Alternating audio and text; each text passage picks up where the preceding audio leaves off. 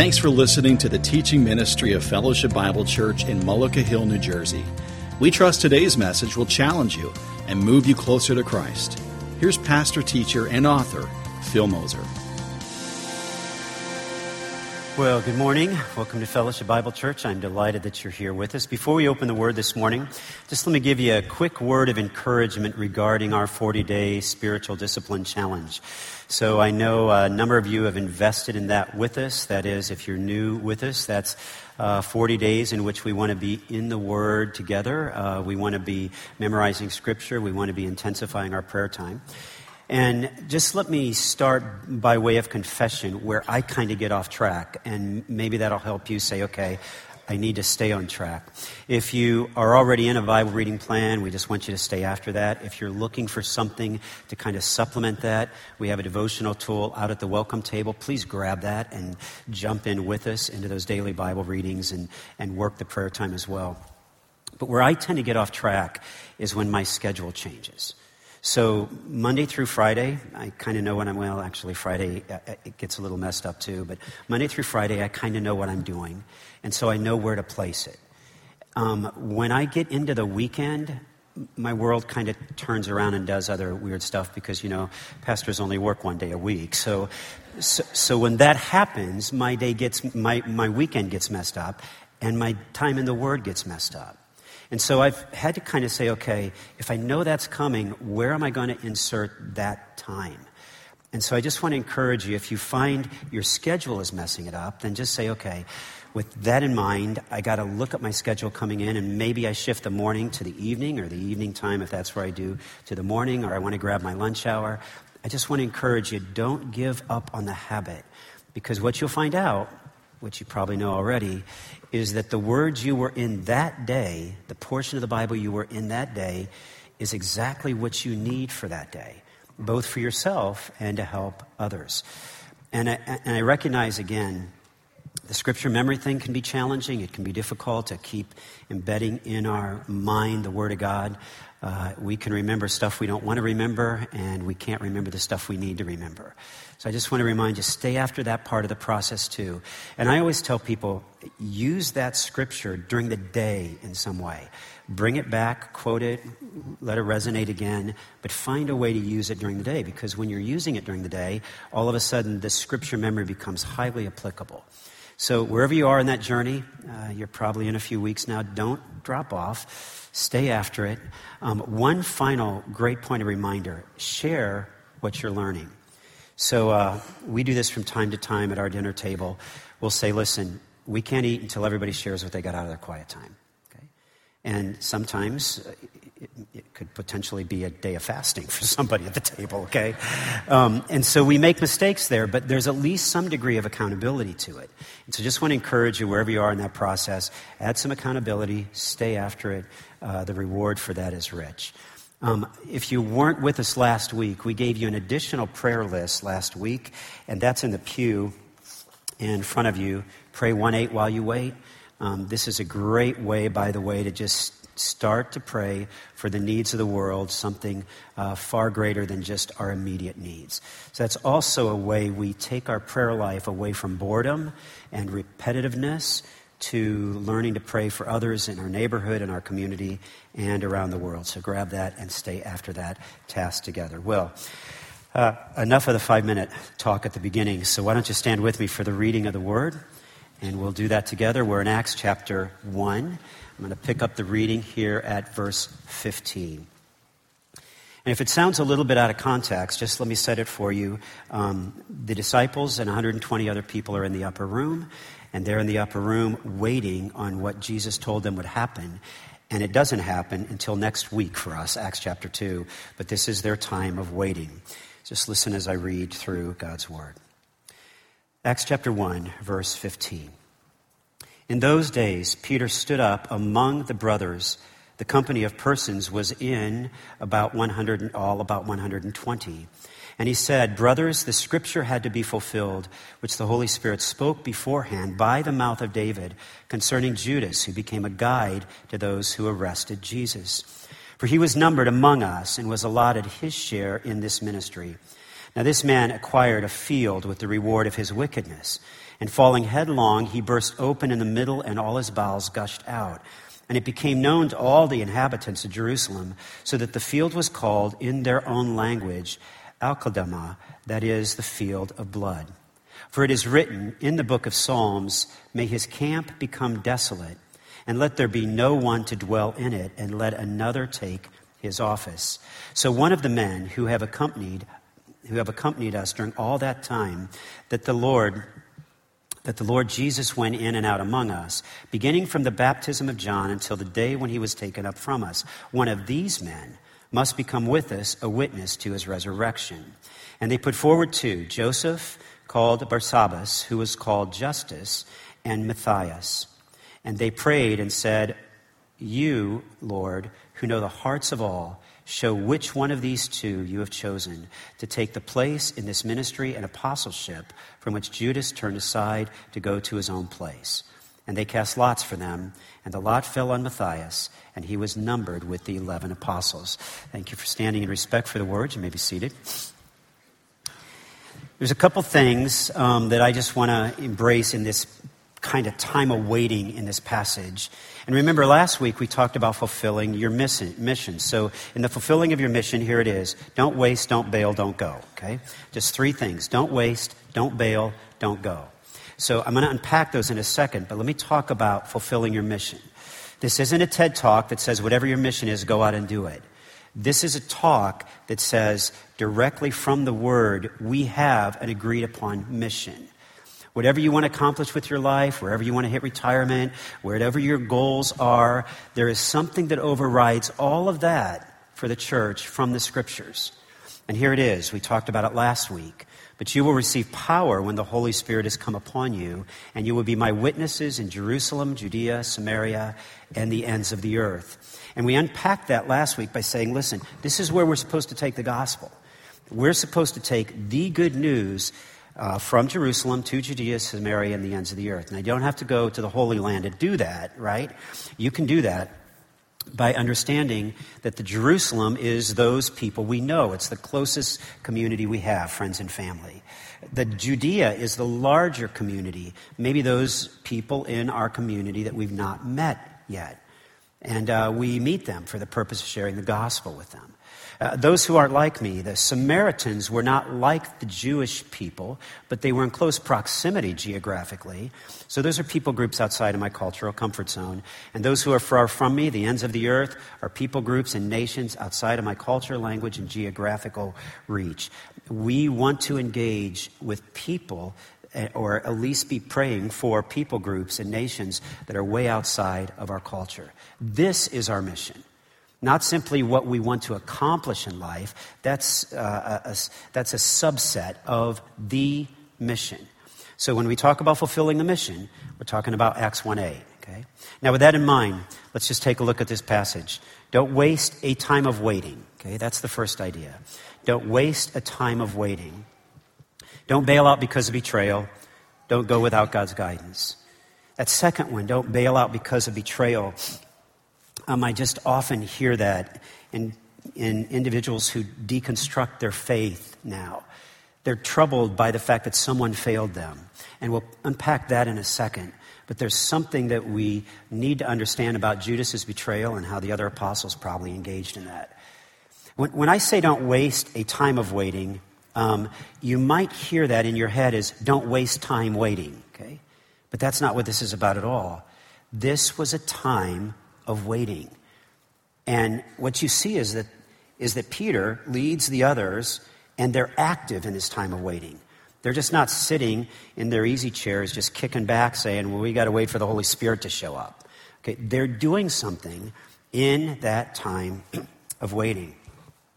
Now, for just a moment, just understand that we get uncomfortable with waiting. Like, just imagine momentarily, if I started talking,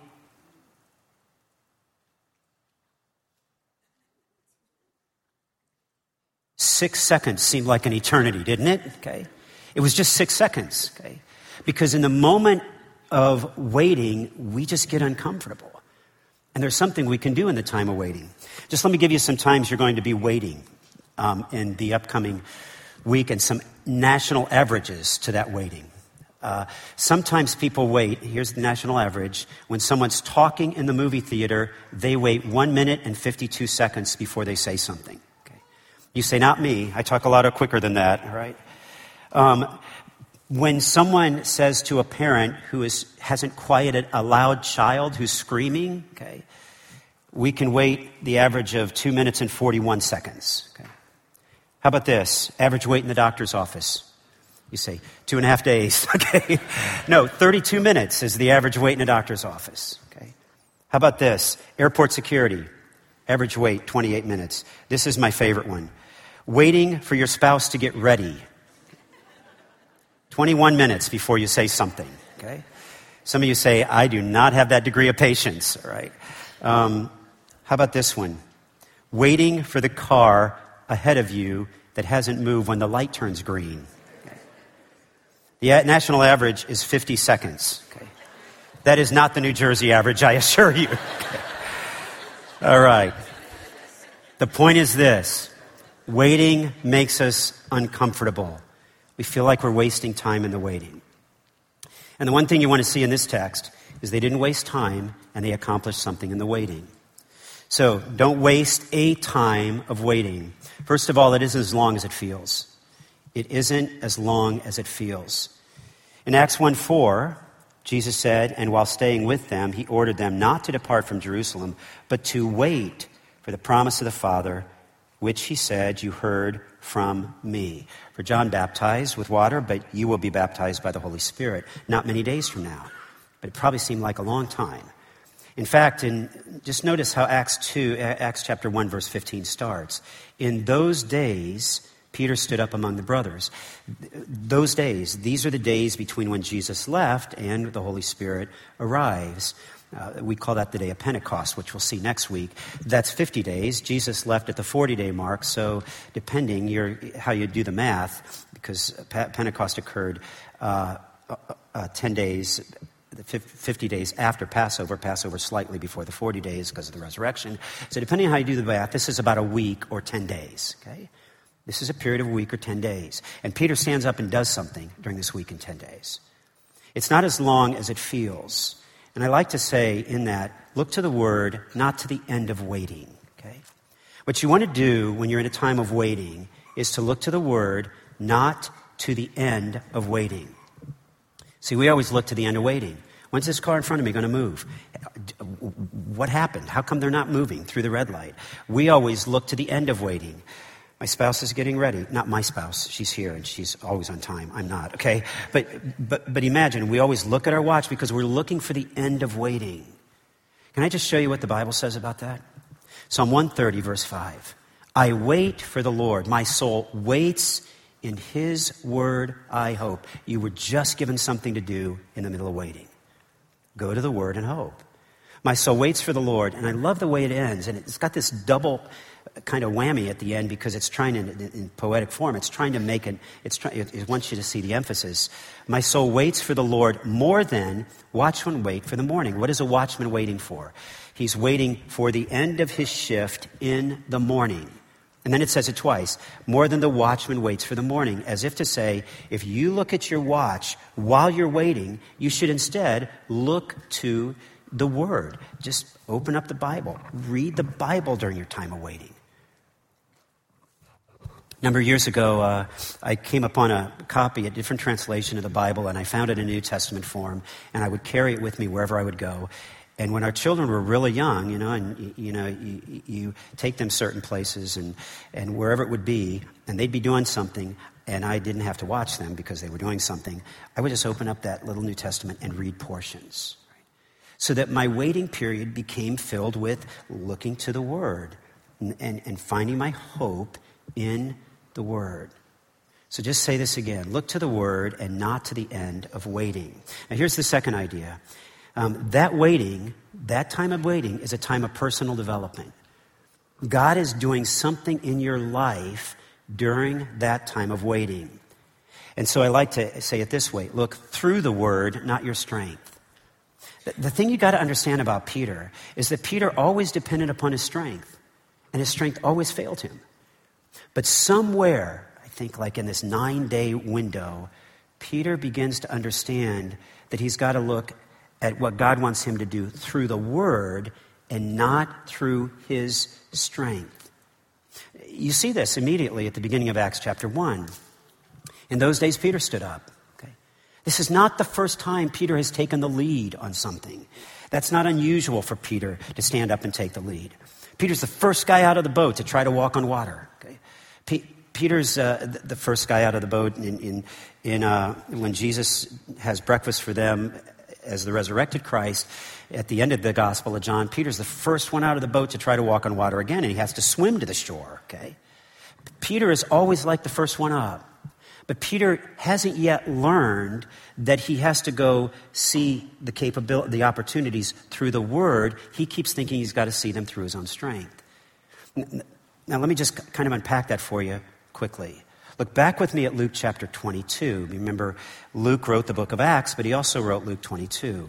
And notice what he records Peter saying there in the upper room. They're back in the upper room again here when Peter stands up and says something. But you're going to see the difference in a second. Peter said to him, "Lord, I'm ready to go with you both to prison and to death." And Jesus said, "I tell you, Peter, the rooster will not crow this day until you deny 3 times that you know me." Peter said, No. These other guys, they're all going to deny you, okay? But not me. Okay?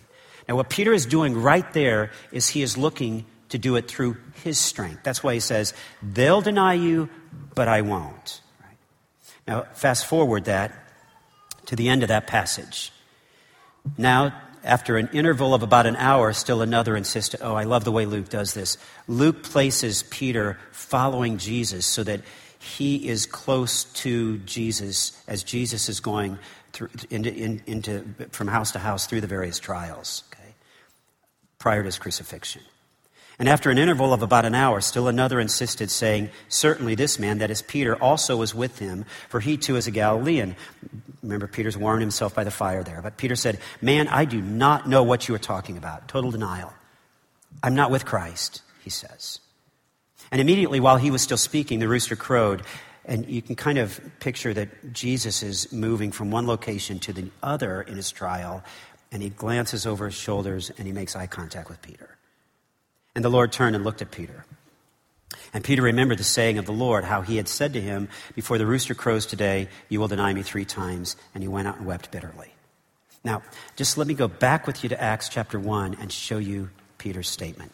It's fascinating. Watch this. Acts chapter 1, verse 15. "And in those days, Peter stood up among the brothers, and the company of persons was in all about 120. And he said, 'Brothers,'" look at what he says, "nothing in his strength." See the words? "The scripture had to be fulfilled." Okay. Now, just for a moment, stop. He's going to talk about how Judas failed them. But notice how he starts that. The scripture had to be fulfilled. Peter never talks like that. Peter always says, "Not me. Everybody's going to deny, but not me." Okay, "Lord, I'm here. I'm the one who will follow you no matter where we go." Okay, Peter is always the one who is opening his mouth only long enough to insert his foot. Okay, that's Peter. But here he's got a different response. "Brothers, the scripture had to be fulfilled." And as someone who's following the Bible, you need to say, where did he come up with that? Well, if you go back to Luke 23. That passage where they're in the upper room, just look at how Jesus speaks to his disciples. And he says, upper room, Peter's about to say, "Everybody will deny you, but I won't deny you." Look at what Jesus says. "For I tell you that this scripture must be fulfilled in me."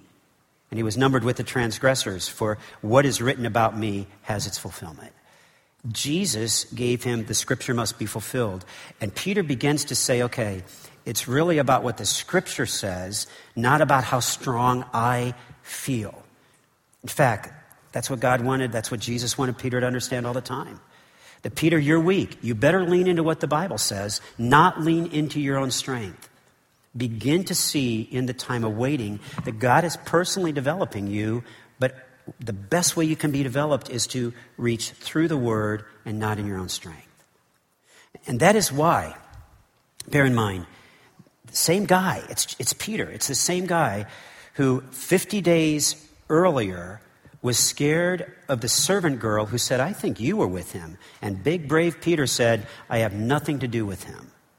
And 50 days later, in Acts chapter 2, look what he says. But Peter standing there among the 11 disciples, this is great. Peter, again, standing up, lifted up his voice and addressed them. Now, he then quotes from a significant portion of the gospel of the book of Joel. He quotes from the scriptures as if to say, the scriptures got to be fulfilled. And then listen how bold he gets in his preaching. Men of Israel, hear these words. Jesus of Nazareth, a man attested to you by God with mighty works and wonders and signs that God did through him in your midst, as you yourselves know. He says, listen, all of you are completely accountable. You saw him do the miracles. You saw him do the things that he did. He was truly God.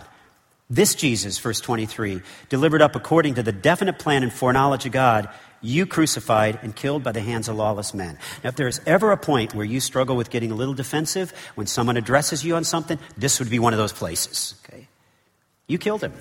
That's what Peter says.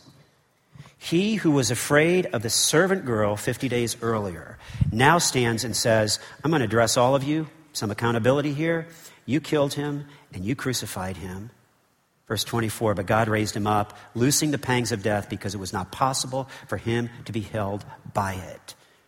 What takes a man from being scared of the servant girl to suddenly addressing an entire population that could execute him as well and saying, listen, you got to know this is what the scripture says. And that's because during that time of personal development for Peter, he learned to look through the word, not through his strength. And here's the last one. This is a period, when we go through a period of waiting, it's a period in which God is at work. And that's why we can wait.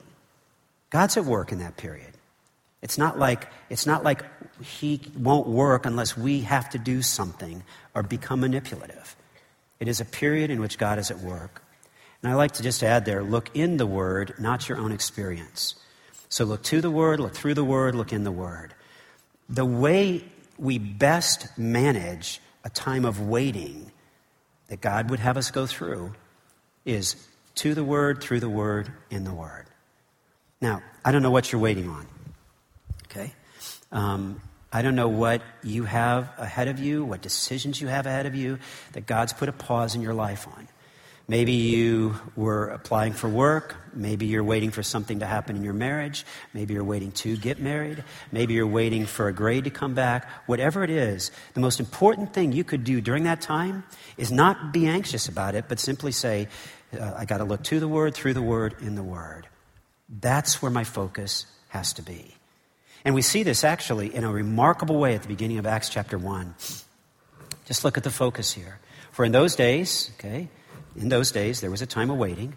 Peter stood up among them. Okay, God's done personal development. Peter, here it comes. Among the brothers, the company of persons was in all about 120. And notice the focus on the word brothers. This is the first time in the scripture that the word brothers is potentially used, some scholars say, to describe a church gathering, a New Testament church gathering like we know it. And that's because there's 120. See that little phrase in the parenthesis?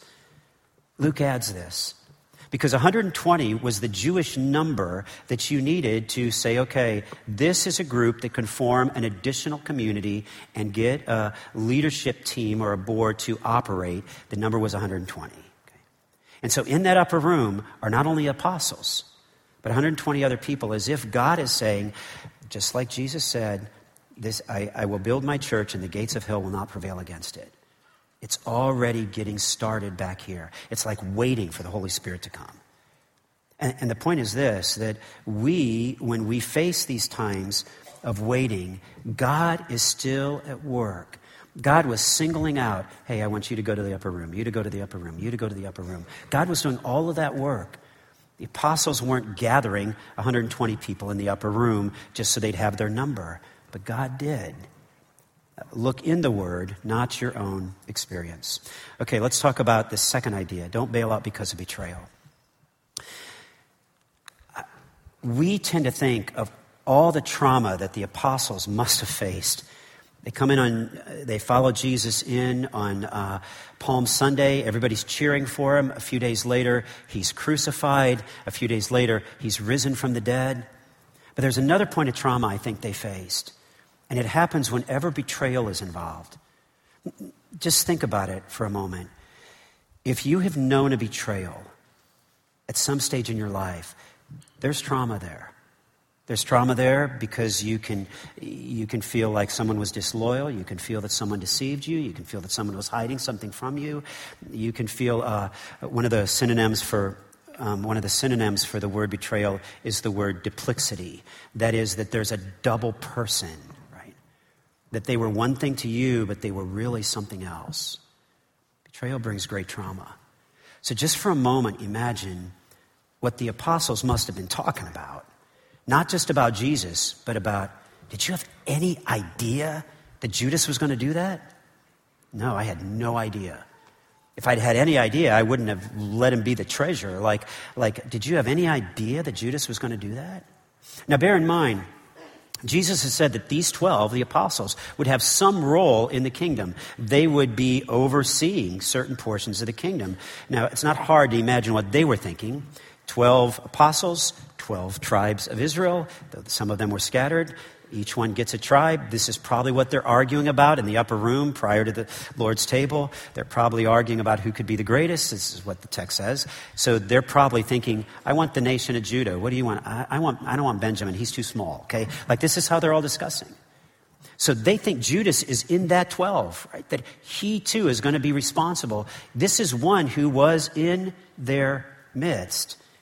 In fact, when it comes to betrayal, here's the first thing you need to remember. You're not alone. We've all been deceived. That's right. Betrayal feels so personal. It feels like, what's the use of even trying? You're not alone. We've all been deceived. All of us. And you catch this in the first part of this phrase where Peter begins to talk about Judas in verse 17. He says, for he was numbered among us and was allotted his share in this ministry. That's right. The disciples had always been talking about what was going to happen with the kingdom. They couldn't envision what Jesus was going to do. They couldn't envision when Jesus was going to leave. They could certainly not envision that he was going to go up into heaven in that same way, which is why they're all standing there. Last week we saw that, looking up into the clouds saying, what's next, right? An angel's got to come and tap him on the shoulder and say, hey, get busy, right? But here's the point. Judas had lived among them the entire time, and he was allotted a share in the ministry. And the point is this. You're not alone in being deceived when a betrayal has happened. We've all been deceived. It's happened to all of us. And I recognize that it can feel like, well, what's the use? I remember years ago hearing a youth pastor on the West Coast share this story by the name of Dewey Bertolini. He spoke of the fact that he was up at a camp, a Christian camp, doing a Bible lesson, and he came out of the Bible lesson and he was accosted. A young man grabbed him by his shirt and threw him up against the wall. And he said, Dewey, tell me that you've been faithful. Tell me that you still love God. Tell me that you still believe in the Word. Tell me you haven't cheated on your wife. Right? And he's like up against the wall by this young man. Okay, this isn't exactly what he expected church camp to be like, right? And he says, yeah, no. I still love the Lord. I've been faithful. Yeah, everything you say, that's true. And he said the guy released him and said, thank you, because another one of my heroes fell today. And I drove all the way up here, 2.5 hours, and I said to myself, if Dewey has been unfaithful, then I'm walking. Okay.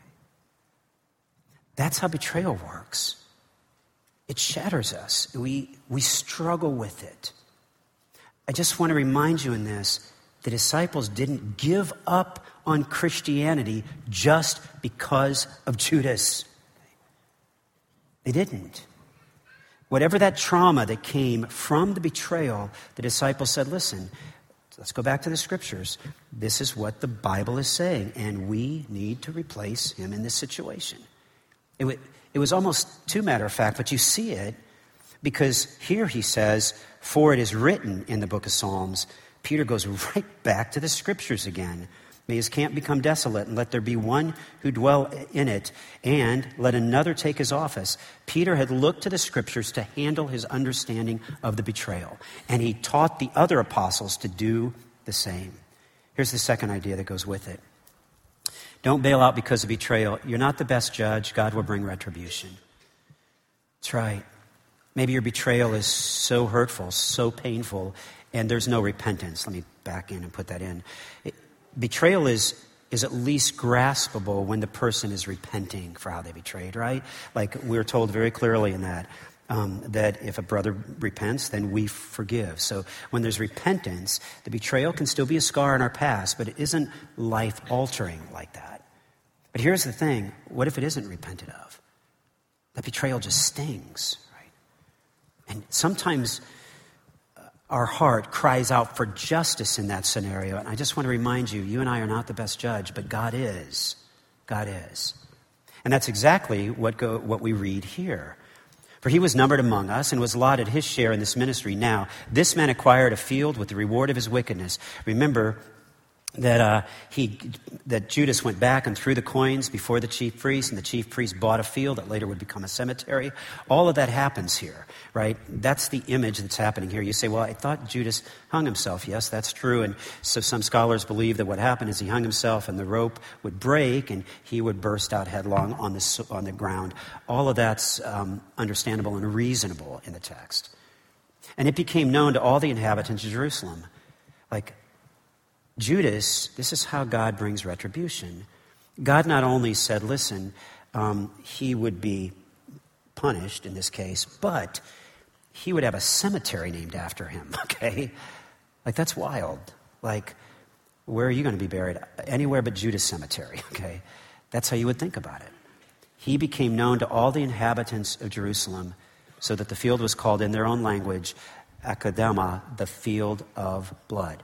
This is God saying, listen, retribution happens when we've been betrayed or hurt. But God's a much better judge of that than we are. And finally, we notice one other thing in the text, and here it is. Don't go without God's guidance. So in fulfilling your mission, there's this pause before we get into all the excitement of the book of Acts. Don't waste a time awaiting. Don't bail out because of betrayal. Don't go without God's guidance. They have to choose another apostle. And they give you several reasons in the text for what should mark that apostle. Number one, he should have participated in Christ's earthly ministry. Both of these two men did before they cast the lot. Number two, there is a witness of the resurrection. That is, they would have seen the resurrected Christ. That was important for them as apostles. And number three, they would be appointed or chosen by God. This is a distinction to this title. In the technical form, we don't think of apostles today.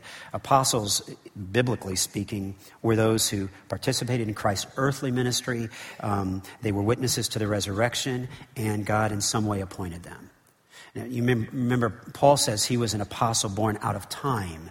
So Paul kind of takes that title too. But when they choose the apostle, they choose on these three elements. Now, while we don't choose apostles today, I think there's great application for us when we face a time of waiting and how we unpack that. And here's the first thing we want to do. How are you going to determine God's guidance? I would just say, look to those who spent time with Jesus. That's right.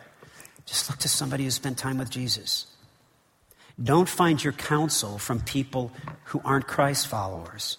If you want God's guidance, then you don't go to someone who doesn't know or love Jesus for all of your guidance. I'm not saying there isn't wisdom in seeking help from others, but your chief communication, your chief determiner should be, has this person spent time with Jesus? Because that's exactly what we read in verse 21. For there we read, so one of the men who have accompanied us during all the time that the Lord Jesus went in and out among us, beginning from the baptism of John. So all the way back to the Jesus ministry 3 years earlier, these two men had been following. They just had not been selected. Here's the second idea. Follow those who are truly committed to Jesus. Follow those who are truly committed to Jesus. And there's a great term here in our English language that the English doesn't capture it well, but the Greek language does. And if you're unfamiliar with that, the New Testament was written in the Greek language. Here it is. down about verse 22. Beginning from the baptism of John until the day when he was taken up from us, one of these men must become with us a witness to his resurrection. Now, we hear witness and we see maybe someone up on the witness stand in a courtroom, or we think of someone even maybe witnessing or sharing the gospel with someone. But the essence of this word, the word behind the English word witness, is the Greek word martyria, or martyr, which meant, how would you like this assignment? We're choosing one person who will be willing and actually die for Christ. Okay? You say, well, that would make for a pretty short list, pretty fast. Okay? It would for those of us who are here, but it didn't for those in New Testament times. Because there were numerous martyrs who refused to deny Christ. And by the way, one of the great proofs of how you move someone from the Apostle Peter, who's scared of a servant girl, to someone who stands up and says, listen, do whatever you want to me, but I'm going to follow Christ and I'm not going to deny him. One of the ways you get there is because they saw the resurrected Christ. And then they suddenly had this understanding, what can death do to me? If Jesus was resurrected and he promised me that I would be resurrected, I know this thing works. It's in a sense pragmatic. I know that if I die, I'm going to live again. So you can kill me because I got another life coming. This is the word, witness. We must choose men who would be a martyr to his resurrection, or a martyr rather than deny the resurrection. And that's why we make this statement: follow those who are truly committed to Jesus.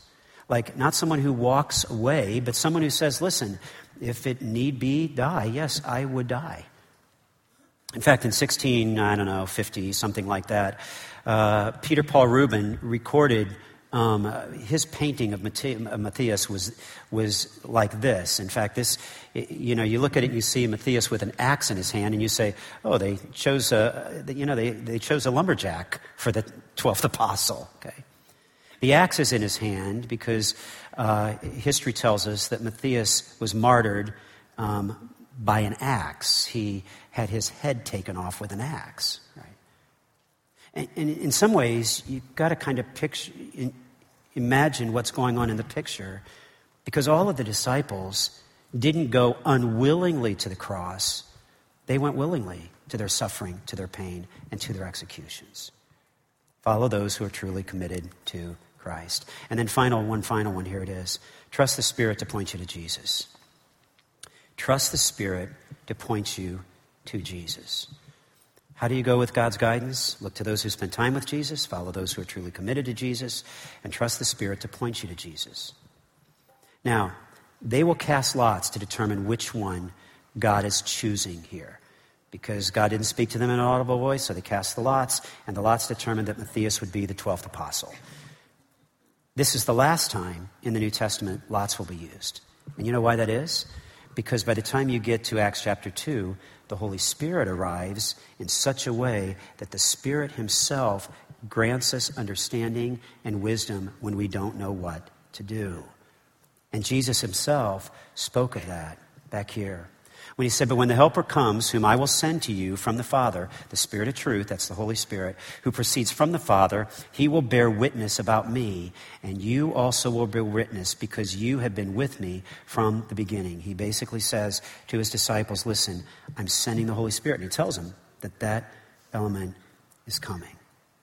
It's a great reminder to us that we don't want to go without God's guidance. That's how they did it in the early church, and that's what we want to do as well. One of the things we've been kind of considering and thinking through and talking about is this should be a year in which we not only say, hey, go out and be a witness, but also prayerfully consider who you can share Christ with. That's why I gave you the prayer card last week. And then how can we do that in simple steps? And so we want to close the service this morning kind of in that way. But I want to give you an opportunity just as our musicians come, I want to give you an opportunity just to let the Lord kind of work in your heart about who you could be sharing Christ with. And then we just don't like to make you feel guilty for it. We like to show you how you could do it. So we'll wrap up the service that morning in that way. But just for a moment, where you are, just imagine what it would have been like when Jesus said to them, go into all the world and preach the gospel. Let the Spirit of God work in your heart for just a couple minutes through the music, and then we'll give some instruction in how we can go about sharing.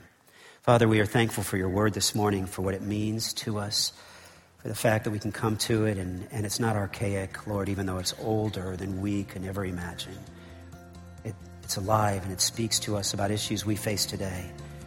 And Lord, we want to do our part in fulfilling your mission. That is, that we would take the gospel to those who are around us and to the uttermost parts of the earth, and we would do our part in praying and sharing and communicating and supporting and encouraging. So Lord, I just pray again that you will use this time. Bring to mind, Lord, names of individuals that we should reach out and share, even just a phone call or a note or a text. Help us do our part in sharing the gospel.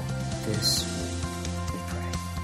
Amen. We trust you've been encouraged by today's lesson. For resources to help you move forward in Christ, we invite you to check out our website, aboutfbc.org, or our Facebook page, Fellowship Bible, Mullica Hill.